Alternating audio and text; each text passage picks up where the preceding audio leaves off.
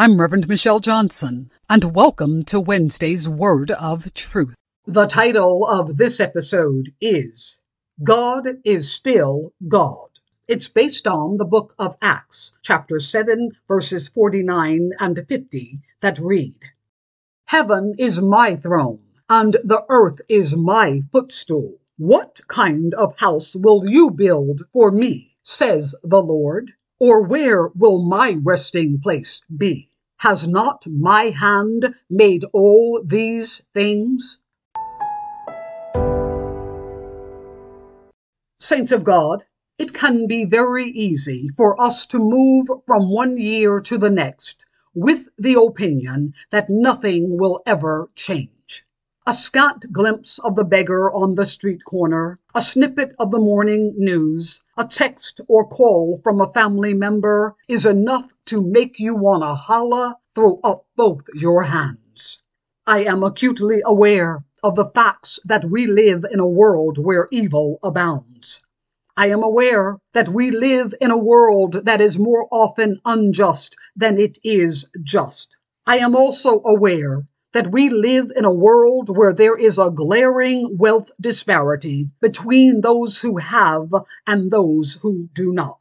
Still, I am profoundly aware that God remains the ruler of heaven and earth. Any rational sensing person has grounds to question the reality of the human experience.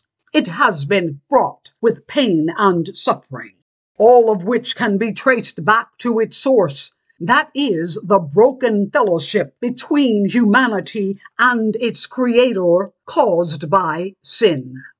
One of the first 7 deacons of the Christian Church, Saint Stephen, is also the first Christian to have been martyred for the faith. Acts chapter 7, verses 49 and 50 were some of the last words that Stephen spoke before he was dragged out of the city and stoned to death by an angry mob of religious leaders. And if you read all of Acts chapter 7, you will see that Stephen's speech was a historical narrative of God's relationship with the Israelite people. It was also a profession of faith in Jesus Christ as the Son of God. Lastly, it was a scathing critique of the religious leaders of that day.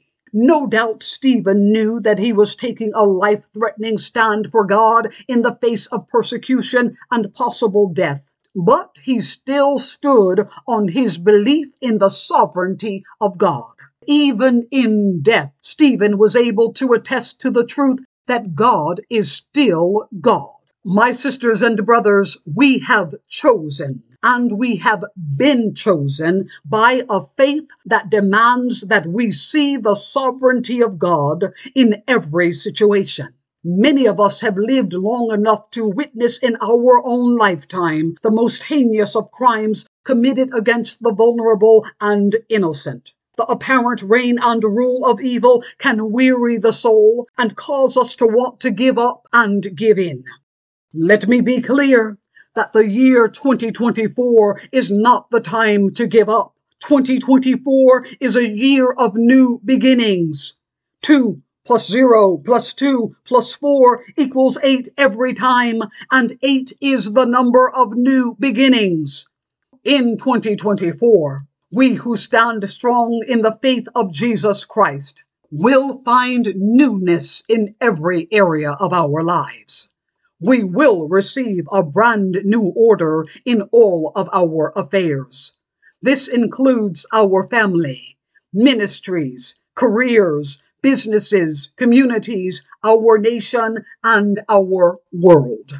Yet, we must be reminded that a healthy new birth requires tending of the soil, the planting of good seed, and an active prayerful wait for the time of realization. During this time, the evil one will try to kill our dreams, dash our hopes, and drain the life out of our desires. Therefore, we must remain vigilant and alert at all times. We must position ourselves as willing participants in the transformation of God's world. We will face opposition in 2024, and our resounding response must always be, God is still God. I'm Reverend Dr. Michelle Johnson, and you have been listening to Wednesday's Word of Truth.